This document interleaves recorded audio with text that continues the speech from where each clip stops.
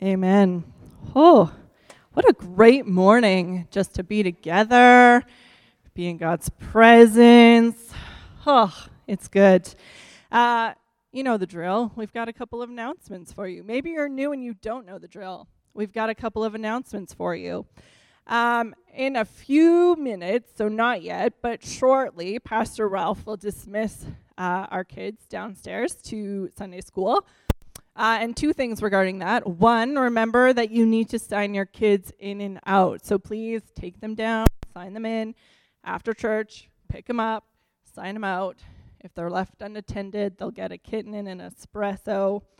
And then as well, just a reminder that we're targeting like 3 years old to grade 5. So if you're old enough to come to youth with me during the week, so grade 6 to 12, then you are too old to be in Sunday school. And you got to hang upstairs with us, which is awesome. Trust me, it's good. What else do you need to know? If you are like a member of the church, we have our AGM today after the service. So if you're online, you're going to have to drive down here and attend. And then if you are here, please don't leave. Stick around.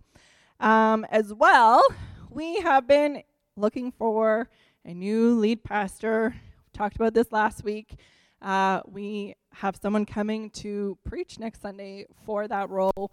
We've been praying that God would just speak clearly to that person and to us. And so we invite you to come out. So there's two parts to that. One, Saturday night, there will be an open house time of like meet and greet. So you kind of get to know them a little bit ahead of time. And then Sunday morning, they will preach. And again, if you are a member, you are invited to stick around and vote for that afterward. And then finally, I don't know, maybe it's because I was a banker in my former life, but they've asked me to just give you guys a reminder. So we know that money is a tool and that it is logistically just the reality of life. God has been faithful to us throughout COVID, and we just want to continue to be faithful to his work. So I just encourage you to continue to give generously, because the Lord will bless that and multiply that, and then we get to use that for things like hiring a new lead pastor and investing in our community, even using the heat in the winter when it's minus 30 for a month, all those good practical things. So let's pray. Then I'm going to invite Pastor Ralph to come, and we'll do that. God, we thank you that you have given so generously to us. And we would say freely, but it wasn't free. It cost you your own son, and yet you gave him anyway. And so, Lord, we know that you've called us to be good stewards of our time and our relationships and also our money. And so we just ask that as we give generously, Lord, that you would bless it, that you would multiply it, God, that you would help us to just be good stewards with what we give as a church as well, that we would invest in things that matter to you. But we also would just be reminded that we live in the north, and heat is a practical element of meeting together. And so we thank you for that. We thank you that you're the God of all those things. Lord, we pray that you would bless our kids as they're downstairs and those who are teaching and investing in them. Lord, would they know how much you love them? More than anything else, would they walk away today remembering how much they're loved? And God, as we go throughout the service, we're going to lift our voices in praise. We're going to take communion. We're going to hear the word. And in all of it, would you just be glorified? We thank you, Jesus. In your name, amen. Thank you, Pastor Tiff. Well, it's Membership Sunday. Yeah! I'm so very excited to be able to present 9 people today who are coming into membership. They've been approved by the board of deacons for membership here at the church, and I'm going to ask the following people to come forward. You ready? Abby and Roger Brinjar. Are they coming? Okay, Kathy Collier, James Gomez, Brenda and Natasha Hubble, and Larry and Georgia Primus, and Heather Schultz. Oh, isn't that exciting? Look at all these wonderful people coming up here. Great, great. Now I'm also going to ask all the deacon board and Pastor Tiffany to come up as well. Just come on up here and stand behind these wonderful people because we want to bless them. Oh, how very special. Membership is a great time to affirm to the rest of the congregation, listen, we're a part of this body. We agree with what's going on in the leadership, and we agree with the statement of fundamental truths and doctrines as laid out by our denomination, the PAOC. We agree with that. We stand with this church. We stand with this church in our giftings. We stand with our church in our service to the Lord, with our offerings and the Lord's tithes. We stand with this church in the ministries of this church. And that's what these folks up here have committed themselves to.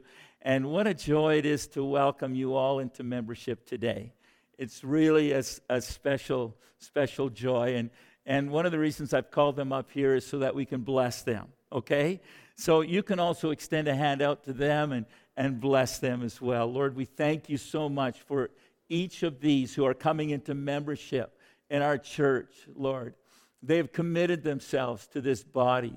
And Lord, we know that there's nothing super spiritual about membership in itself. But we're thankful, Lord, for the Word of God that gives us indicators that the people of God would join and would extend the right hand of fellowship out to each other. And so, Lord, in our culture, this is just the way it happens. They're extending their hand of fellowship out to this body and we to them. And we thank you for that, Lord. And we bless each one of them today. Each one of them are just gifted by you. The way they've been born and how you've just instructed them along the way, and then not only by what they learned, but also what they've been given, what's been entrusted to them by you, Lord, their talents. And thank you for them. And they each want to contribute to the body here. And Lord, we're believing for big things here in Prince George as we move forward as a church. And Lord, they're going to play an intricate part of all of that. Lord, we just believe that and we trust you for that. And so, Lord, today we bless them in the name of the Father, the Son, and the Holy Spirit. And Lord, it's as if we're just setting them apart to shine for you as members of Prince George Pentecostal Church. Bless them today, we pray. In Jesus' wonderful name, amen. Amen. You can all be seated except for Evie and Roger. What are you looking at? It's Janet Gomes, not James. I said James Gomes? I said James Gomes? I'm sorry, Janet Gomes. I'm sorry. You know what? I'm even wearing my glasses. Now, I want to thank Steve for pointing that out to me. He is the administrator around here, and he's a joy. He's being used in his giftings. So, this is Evie. Where's Roger? Roger should be here. Okay. But he was out of town and delayed. Okay. Well, we bless Roger. I'm so thankful that Evie is here today, and I've asked her to share a testimony of God's healing power. I'll let her share that. Take a couple of minutes. God bless you. Roger's in so much trouble for not being here. Can you hear me? So Pastor Ralph asked, I shared with him last week a miracle that we have experienced. And I'm sorry, I got emotional. This is why Roger should be here. At first, I have to say, this was so interesting, what we just did. It was more like a reunion. And God is doing something. Haven't figured it out yet, but it's going to be cool. But anyways, we've been blessed with 3 grandchildren, and our first grandchild should have been our second grandchild, but he decided to come 3 months early. And when you asked me to share this, the miracle, I got thinking about it. This little guy's life is a miracle. I was just telling Jody, we have a Facebook page that we started when we started our journey with Brantley. And I made the mistake, I'll call it a mistake at the moment, of looking at it last night. Because I'm like, God, what are there's so many miracles. And I went through this Facebook page last night, and I was just blown away at all the things that I thank the Lord I've been able to put behind me. I don't think about them anymore. But they were big at the time. And anyways, I'll just give a really brief story. Our son is in the military. So 4.5 years ago, we were at their home in Edmonton, and he was being deployed. So we're up early that morning, and me being the travel agent, I'm frantically working on my son's stuff because they spelled our name wrong, if you can imagine, on his flight ticket. So our kids came into the living room, and I'm frantically, I'm on hold on the phone, I'm on the computer trying to do things, and our kids are just standing there, and they handed us a mug, each a mug. And mine said, "Best grandma ever," and Roger said, "Best grandpa ever." So our world just stopped, and that's how they told us. They found out that morning of his deployment that they were expecting. So anyways, just a lot of emotions there. Going down the road, Kara had medical issues and delivered early. I was able to spend the first night in the hospital with her, and I thank the Lord that because of the position my son was in overseas, he was actually, I don't understand all the lingo, but the head guy in the military that was organizing the deployment they were on, Cody was directly under him. If that guy went somewhere, Cody went with him. He was like his bodyguard, his whatever. He was in charge of his own guys, of his LAV. That LAV, the head guy was in.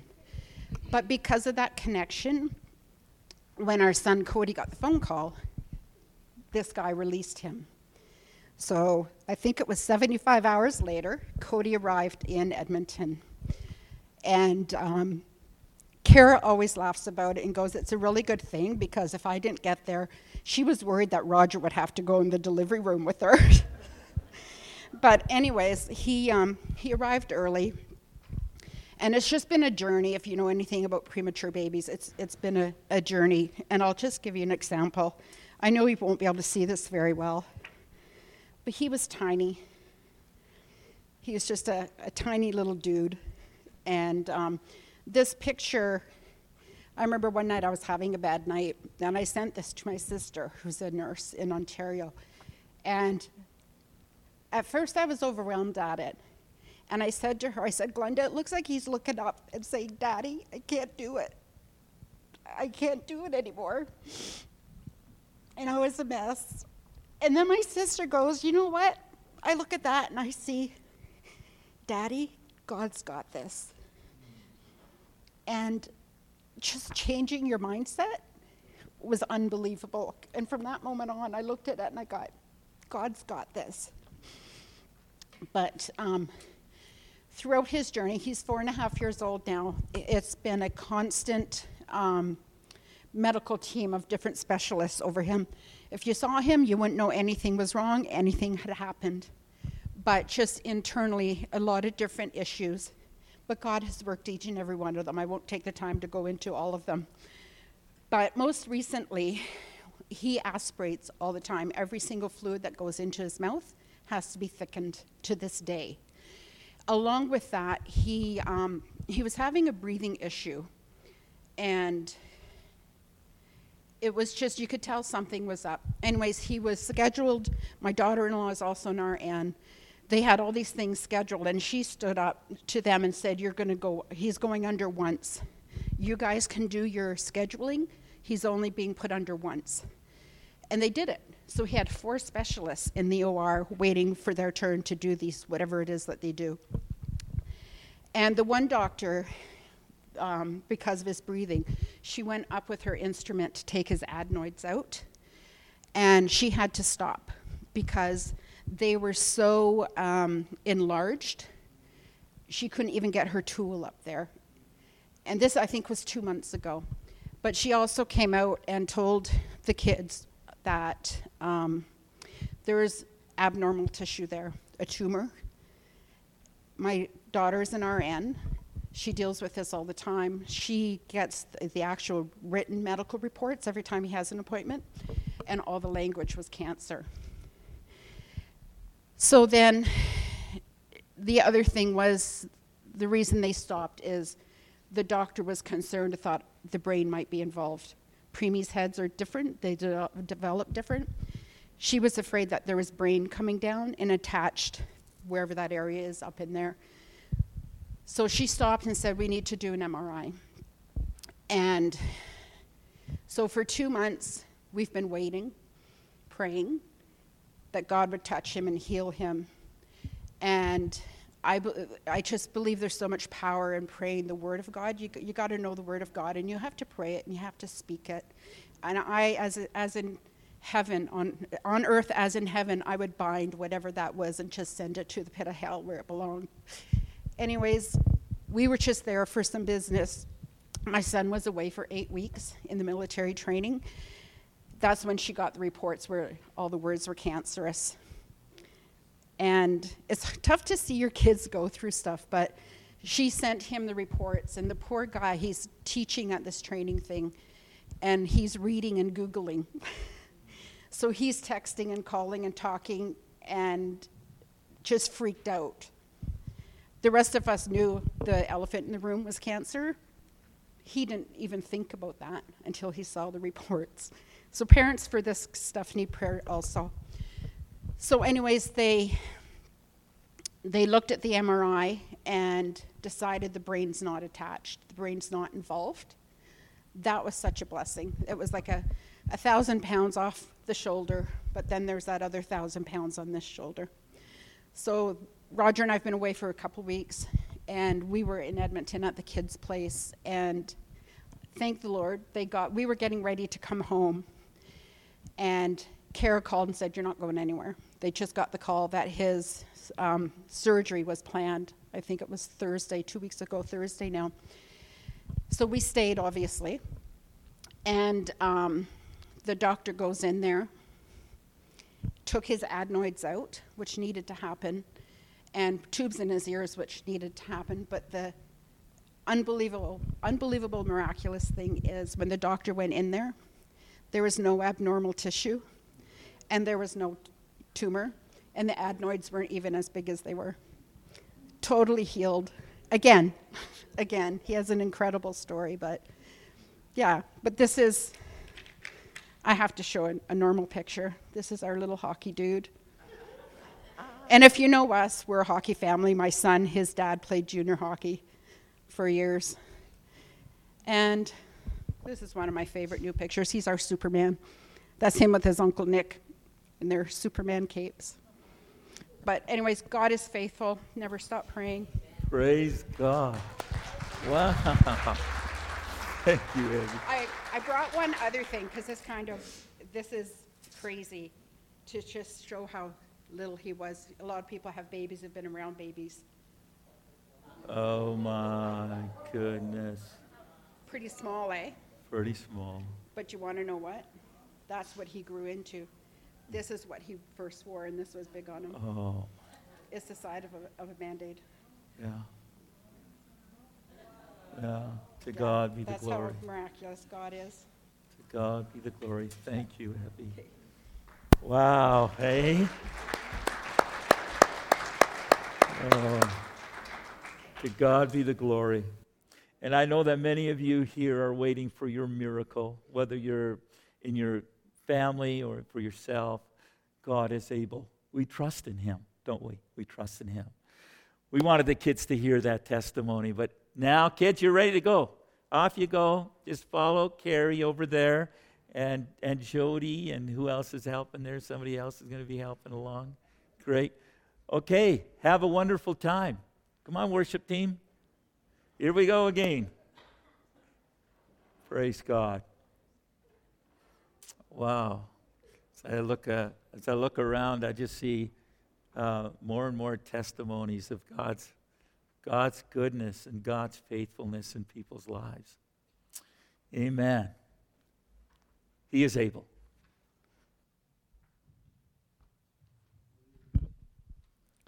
That was a powerful testimony. And it feels fitting to talk about healing and then take communion.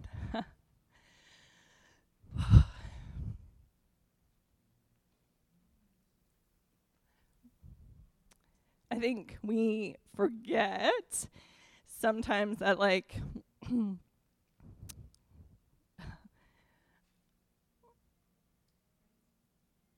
the power of the cross. Like, we know we're saved if you are a believer, right? We've had that encounter. And then we kind of just are living life. And we need reminders that God's power is at work in our lives in tangible and real ways. And I'm like, that's not even like the first time I've ever heard a testimony of healing. But we need reminders. Like, I've witnessed miraculous physical healing in my own life, and yet I don't think about it very often. And I know that, like, in this church, we've seen miraculous physical healing. Whether you listen to Deb talk about her story, or you've been here for a long time, right? Like, I remember being at a youth event and watching Evie's other son witness miraculous physical healing right here. And so I just want to remind you, like, God is at work here in this church, this local body of believers. And yeah, sometimes the answer is not yet. Whether that means the healing will come later, or it will come when you see Jesus face to face, like, we don't know. But we got to ask. We got to ask, and we got to believe. And just remember, we're going to take communion. And we take communion because Jesus kind of started it, you know? He's sitting around with his disciples at what we like to call the Last Supper. And he talks about the bread in his body and the wine and his blood that will be shed, and I'll read it in a sec. But we've been working through 1 Corinthians, and at one point, Paul reminds them of this. It says, let a person examine themselves before you eat the bread or before you drink the cup, so that you wouldn't bring, like, judgment upon yourself. And sometimes I'm like, examine myself? Like, what does that even mean? Like, why? And so I would just say this. Like, if there is unforgiveness between you and someone else, like, you don't have to rush out the door, but you know it's there. Would you just resolve to deal with it? Would you resolve to forgive them? Would you resolve to apologize? And then if you know that you are living in intentional sin, seriously, it's real. It happens. We're broken. Confess it to Jesus. He already knows. But there's something powerful that happens when we speak those things to him. And ask for forgiveness. Because he is faithful to forgive you.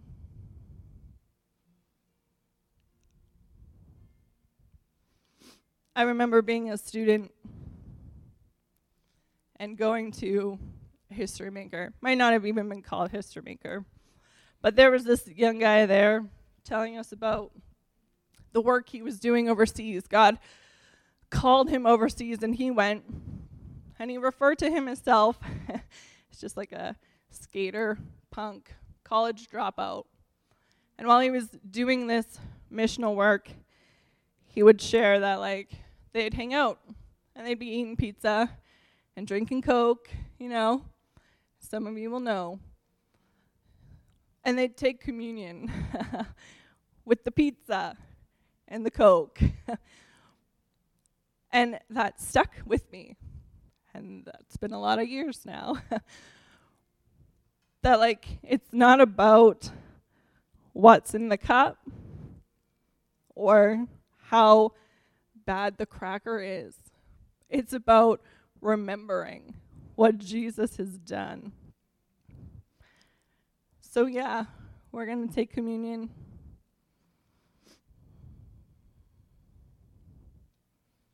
And we'll just do it together to remember that God sent his son to die for us. Like, he was betrayed by a friend. He was falsely accused. He was beaten and crucified and left to die, put in a borrowed tomb for your sin, for my sin, for our salvation. And sometimes I'm completely blown away by that still.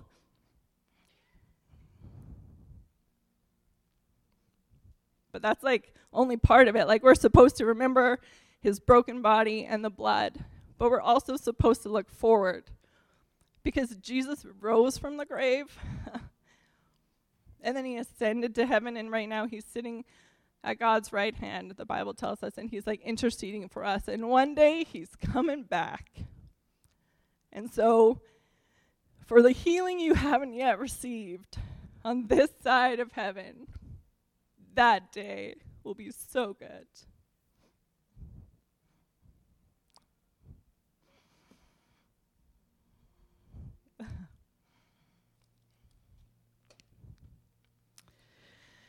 It says, the Lord Jesus, on the night when he was betrayed, took bread. And when he had given thanks, he broke it and said, "This is my body, which is for you. Do this in remembrance of me." Let's take the bread together.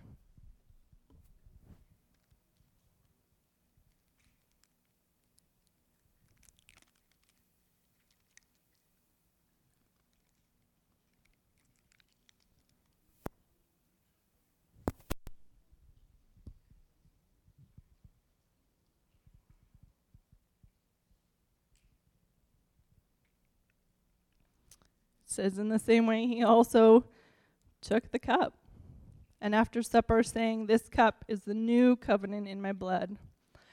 Do this as often as you drink it in remembrance of me.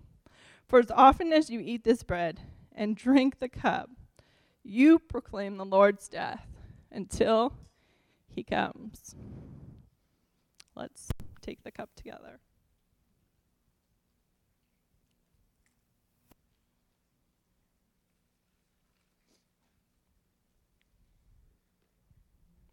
God, we thank you that you sent your son. And first and foremost, you offer us the gift of spiritual healing. Lord, we're redeemed. We're bought back from our sin. And we want to remember what it cost you. And we want to remember the love you have for us. But we also know you're coming back. And so we'll keep on remembering until that day, and we'll keep proclaiming your goodness and your faithfulness until that day. Thank you. Thank you so much. Jesus, I know that your presence is in this place today.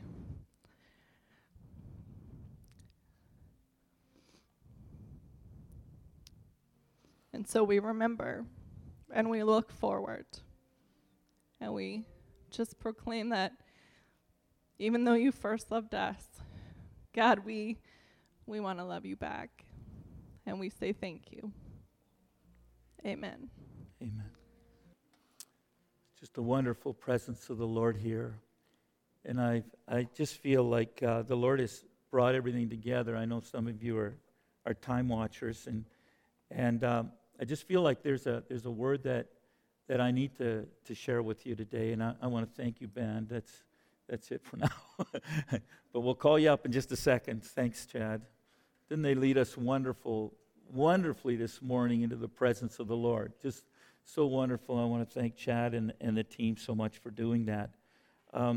I just feel that it was so timely given everything, how it's all come together this morning too, that I take a little bit of a break from 1 Corinthians, and maybe next week we've got a guest speaker or pastoral candidate, and we'll see how it goes. Easter Sunday will be a little different, so we'll probably give 1 Corinthians a break until after Easter. And the last couple of weeks, the Lord's been speaking to me very clearly about a word that I need to give you that's preventative in nature. I think most of us know the difference between preventative and curative medicine. We know that preventative medicine is great because it prevents us from getting a sickness, and curative is more like once you've got the sickness, then you take the curative medicine for it. So I think most of us would prefer the preventative medicine, wouldn't we? Wouldn't you all agree with me? You'd say, yeah. Give me the preventative. I don't want to take all this stuff and go laying in bed and all that kind of stuff. Give me the preventative. And so that's what I want to do for just a few minutes today. And it's not a long word. It's a short word, and it's in fact the title of my message is quite a simple one, and it's called Accepting Ministry. Accepting ministry, and in brackets you can put from each other. Accepting ministry from each other. I think most of you know the saying, familiarity breeds contempt, don't you? You know what that means. Well, I want to break it down for you. According to Webster's, familiarity means to have thorough knowledge of or acquaintance with someone or something. The definition of contempt is scorn, or the state of being despised. It's the feeling of one who views something or someone as worthless. And then to breed, it's defined as to produce or cause. So in other words, familiarity breeds contempt when broken down means to have thorough knowledge of or acquaintance with someone or something. That produces or causes scorn or feelings of worthlessness towards that someone. Jesus basically said familiarity breeds contempt when he went into his hometown in Mark chapter 6. And I'd invite you to go to Mark chapter 6 with me today. Mark chapter 6, we're going to be looking at the first 6 verses.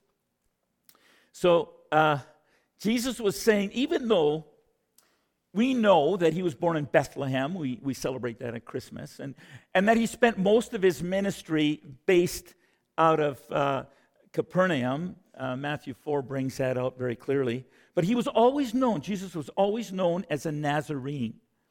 Jesus of Nazareth, they called him. And here we read it in Mark 6, 1-6.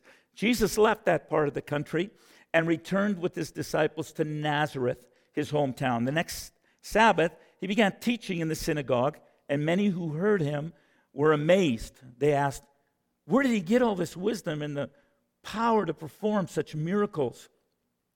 Then they scoffed. He's just a carpenter, the son of Mary and the brother of James, Joseph, Judas, and Simon, and his sisters live right here among us. They were deeply offended and refused to believe in him. Then Jesus told them, a prophet is honored everywhere except in his own hometown and among his relatives and his own family. And because of their unbelief, he couldn't do any miracles among them except to place his hands on a few sick people and heal them. And he was amazed at their unbelief. Then Jesus went from village to village, teaching the people. I want you to notice verse 1. Jesus came with his own disciples. He returned to Nazareth with his own disciples. And a couple of things, just from reading that, I want you to take note of by way of background, okay? This wasn't a personal visit that Jesus was making. Jesus came as a rabbi. He came as rabbi with his disciples. And it wasn't uncommon for rabbis to be trucking around the country with their disciples in tow and teaching them that way. That wasn't uncommon. The only thing that was different with Jesus and the normal rabbi was that Jesus' disciples were quite a bit older. Most of them were tradesmen, and one of them was even married, we know for sure. Peter was married. We know that Jesus ended up here healing Peter's mother-in-law. So Peter was married. That was not the norm. That was very unusual in that day and age. And Jesus himself, we read it, Jesus himself was a carpenter by trade. He was a tradesman. So Jesus comes into town with his disciples in tow, just like the rabbis of the day. And on the Sabbath, again, as expected, he goes into the synagogue and begins to teach. Verse 2 tells us that. Now, understand something. It's not as if Jesus barges in to the synagogue. He didn't just come barging into church and take over. Okay? He came into the synagogue, and it was customary, very customary, to allow the visiting teachers to give the scriptural exposition. And so Jesus stands up and he reads a passage of Scripture. And this is what he read. Luke 4:18-19 tells us what he read. It's a quote out of Isaiah 61. The Spirit of the Lord is upon me, for he has anointed me to bring good news to the poor. He has sent me to proclaim that captives will be released, that the blind will see, that the oppressed will be set free, and that the time of the Lord's favor has come. That's what his reading was. And his teaching was this. Today, this scripture is fulfilled in your hearing. Wow. And now we get the reaction of the people. And this brings me to my first point. Familiarity with people can breed contempt. It did for the people in Jesus' hometown. They had heard him teach. They were astonished. They asked themselves a question. And it was a good question. Where did he get all this wisdom and the power to perform such miracles, verse 2 tells us. You see, they had made an observation, and it was that incredible wisdom just flowed out of Jesus. And tremendous things were done by him. Healing, many other miracles. But where did he get it from? That was their question. The healing power, the teaching wisdom. Where did he get it from? Where? And the question was a good one if only they had accepted the obvious answer. He didn't get his power from Satan, from the devil. He had been accused of that before. He didn't get it from Satan because he was giving glory to God. He was giving glory to the Father and doing good. And he wasn't doing it through hypnosis, and there was no psychology involved, like a mind over matter thing going on there. No. It was an anointing. The Spirit of the Lord is upon me, he said. It was obvious that whatever Jesus did, the power for what he did, he got from God. He got from his Father. You see, they had made an observation. Incredible wisdom had come from Jesus. Tremendous things had been done. But they didn't accept the obvious answer. They didn't like the idea of attributing all that he did to a divine source. They didn't like that at all.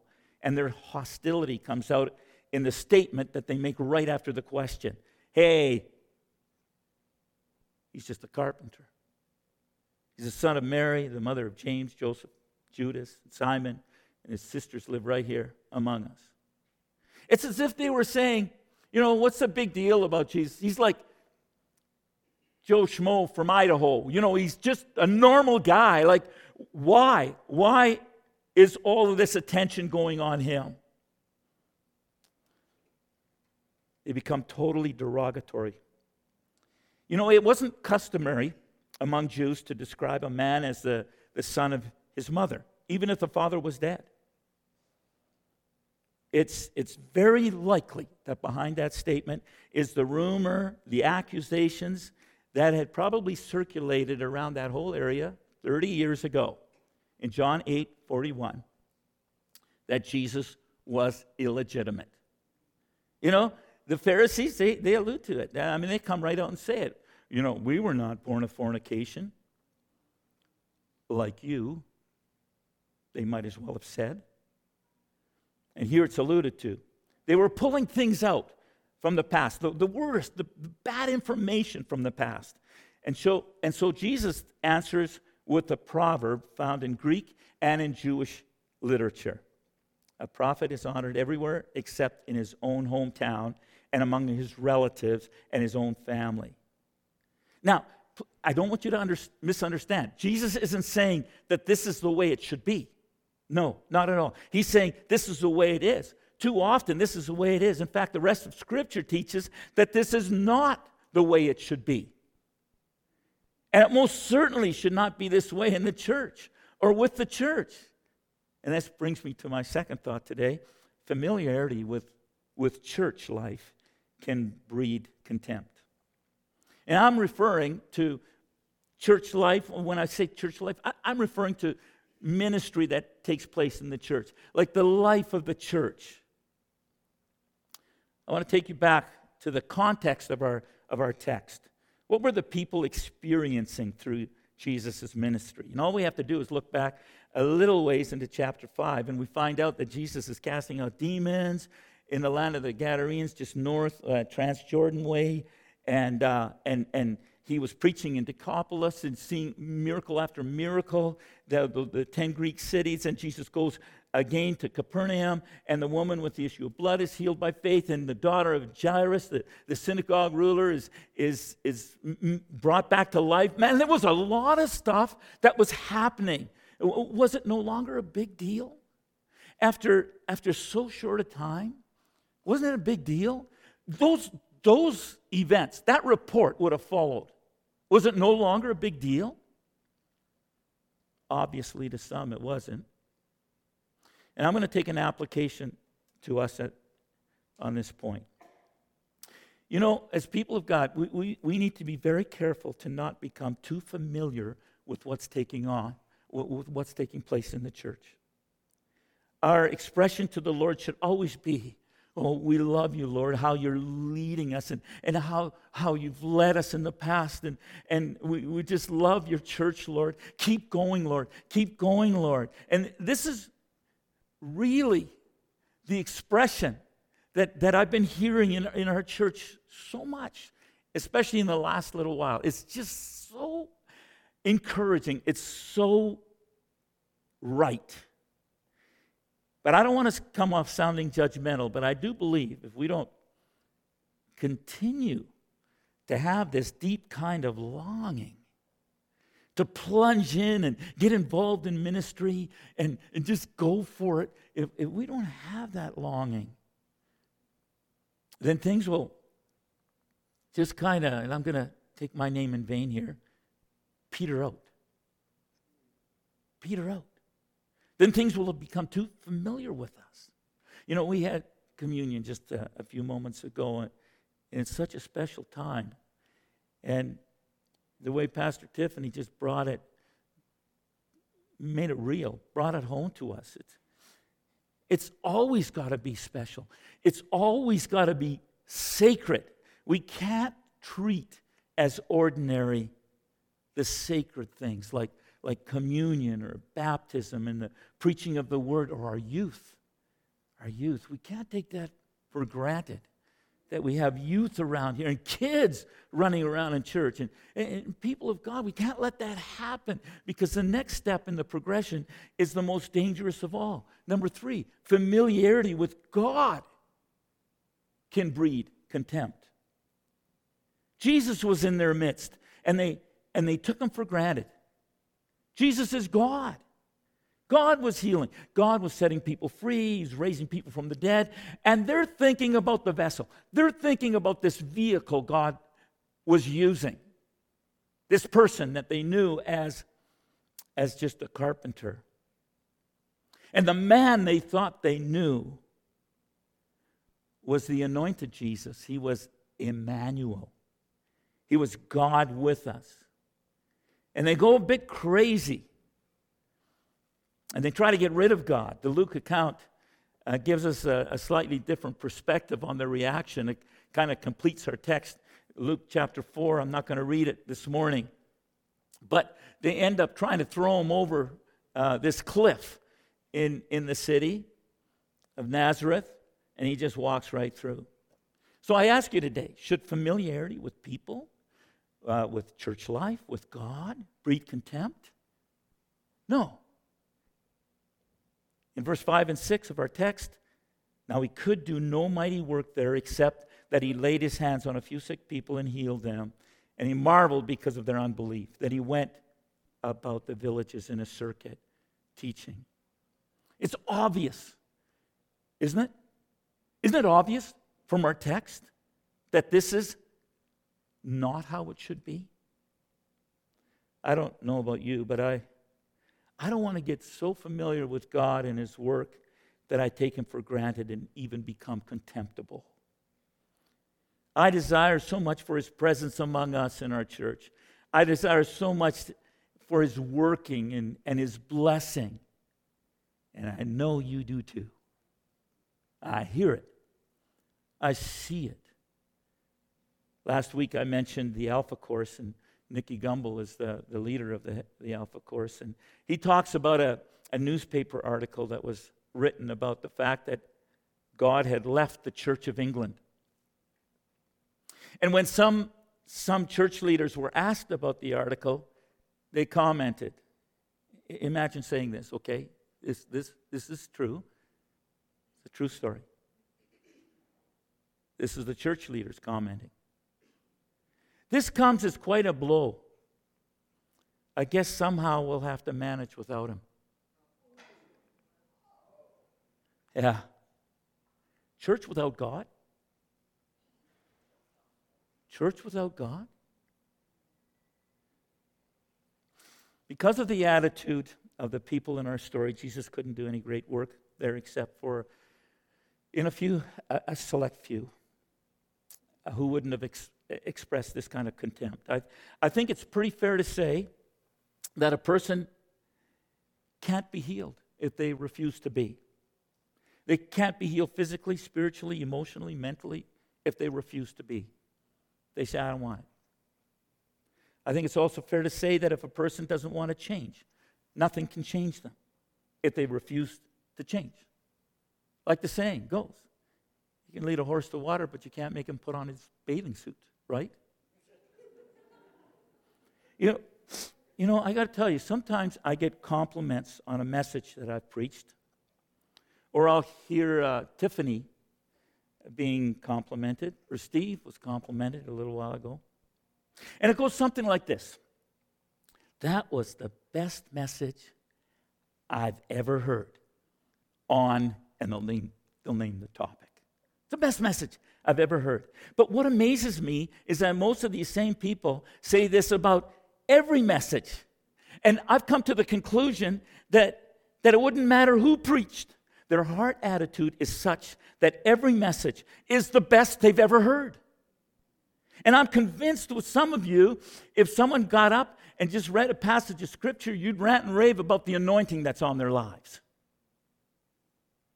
And if someone says Jesus saves, or God loves you, you get blessed out of your socks just because your heart is willing and receiving. I'll tell you, in an atmosphere of expectancy, even the lousiest message, the poorest delivery can catch fire. And the opposite is also true. In an atmosphere of critical coldness and indifference, the most spirit-filled, power-packed preaching can fall lifeless on deaf ears. And it's so true that if people have decided to misunderstand, they will.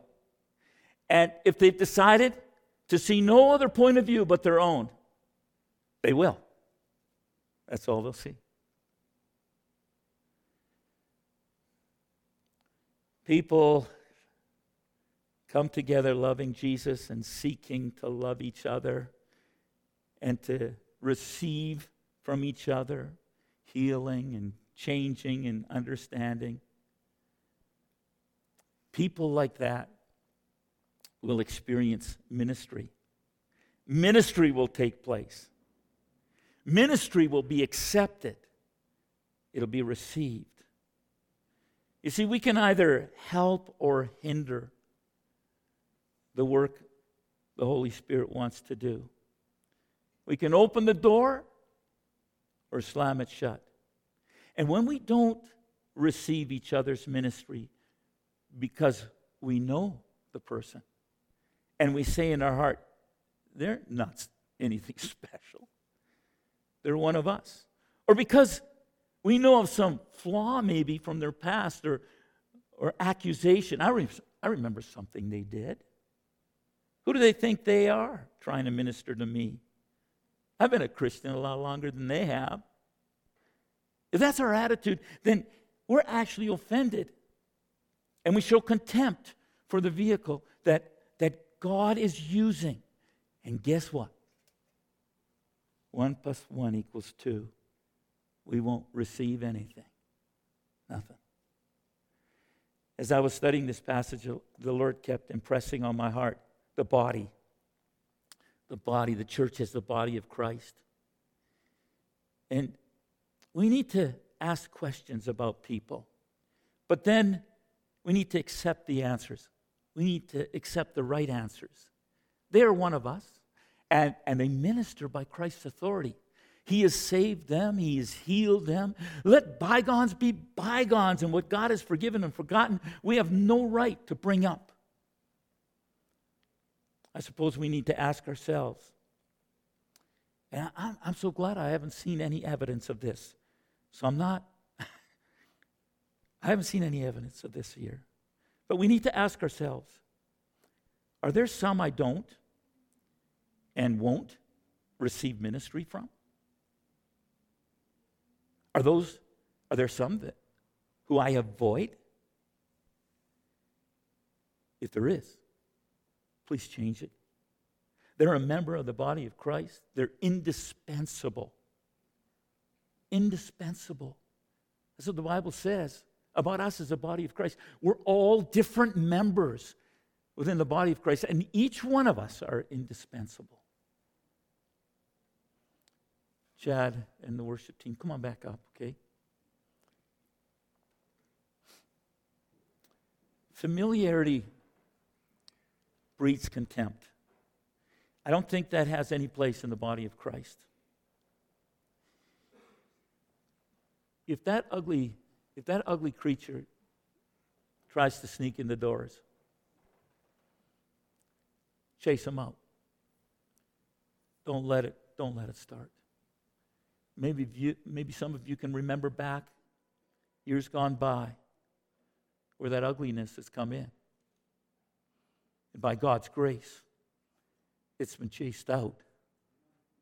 It's not here. I don't sense it. I don't sense it here. But I need to ask you something. This is how you kind of feed. You feed a spirit of vulnerability, of acceptance, of loving everybody, of receiving everybody. Get a child to pray for you. As they go ripping past you on a Sunday, stop them and say, "Can you pray for me?" You might say, "Well, they just run around in church and they're disobedient." Well, we gossip and lie.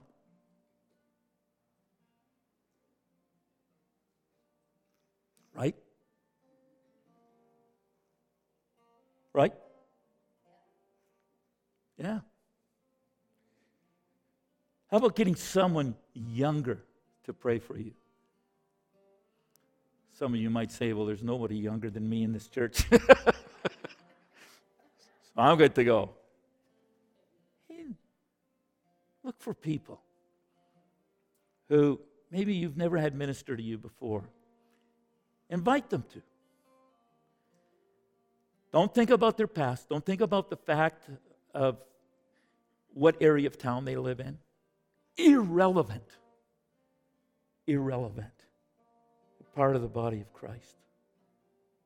Let's accept ministry from each other and grow and be blessed. Worship team, we're going to sing a song and then I'll be back just to close. The challenge for us today is don't let familiarity with people, with church life, with God, breed contempt. Let it breed instead further, richer ministry for each other, with each other. Enjoy each other, accept, receive each other. Let it breed an excitement and passion for church life and a deeper walk with God, of course. Worship God because Jesus is in our midst. And as a result, without a question, you'll have a much more exciting and much more passion for your church life. Even before your new pastor comes, all I can say is look out for him because you're raring to go. Revving up. And you'll have a deeper walk with God. And I can say this with confidence. There are such wonderful days ahead for you.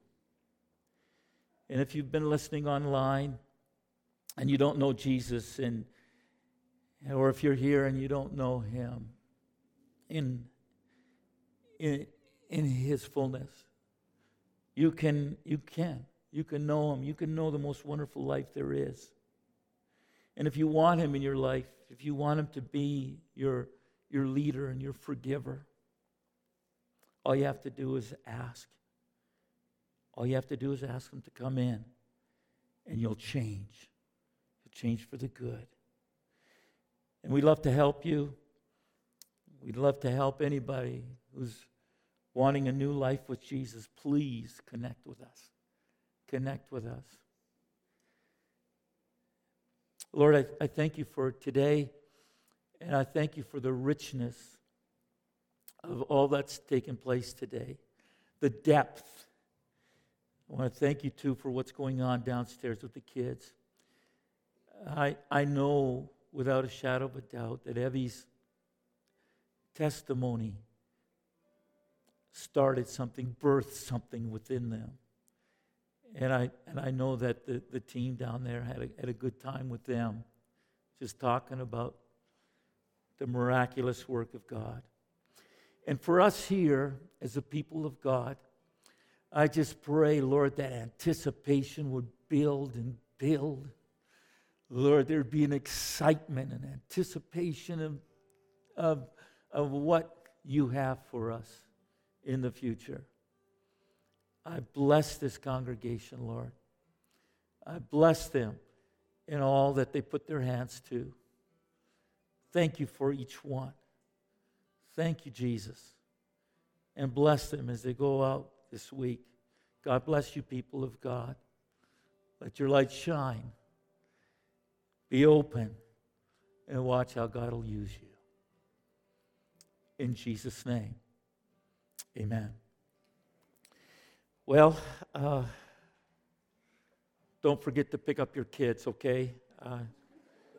Don't go rushing off and leave us with them. They're a blessing, but only for so long, okay? And the AGM is to follow, okay, everybody? The AGM, that's for members. And if you'd like to just come and watch and see what's going on, you're welcome to. It's, we'll be doing God's business, and sometimes it's not the most exciting to talk about stuff that some of you get excited about, the administrative, the financial stuff, but we'll all just rejoice along with you, okay? So God bless you, everybody. Thanks for coming. Jesus loves you.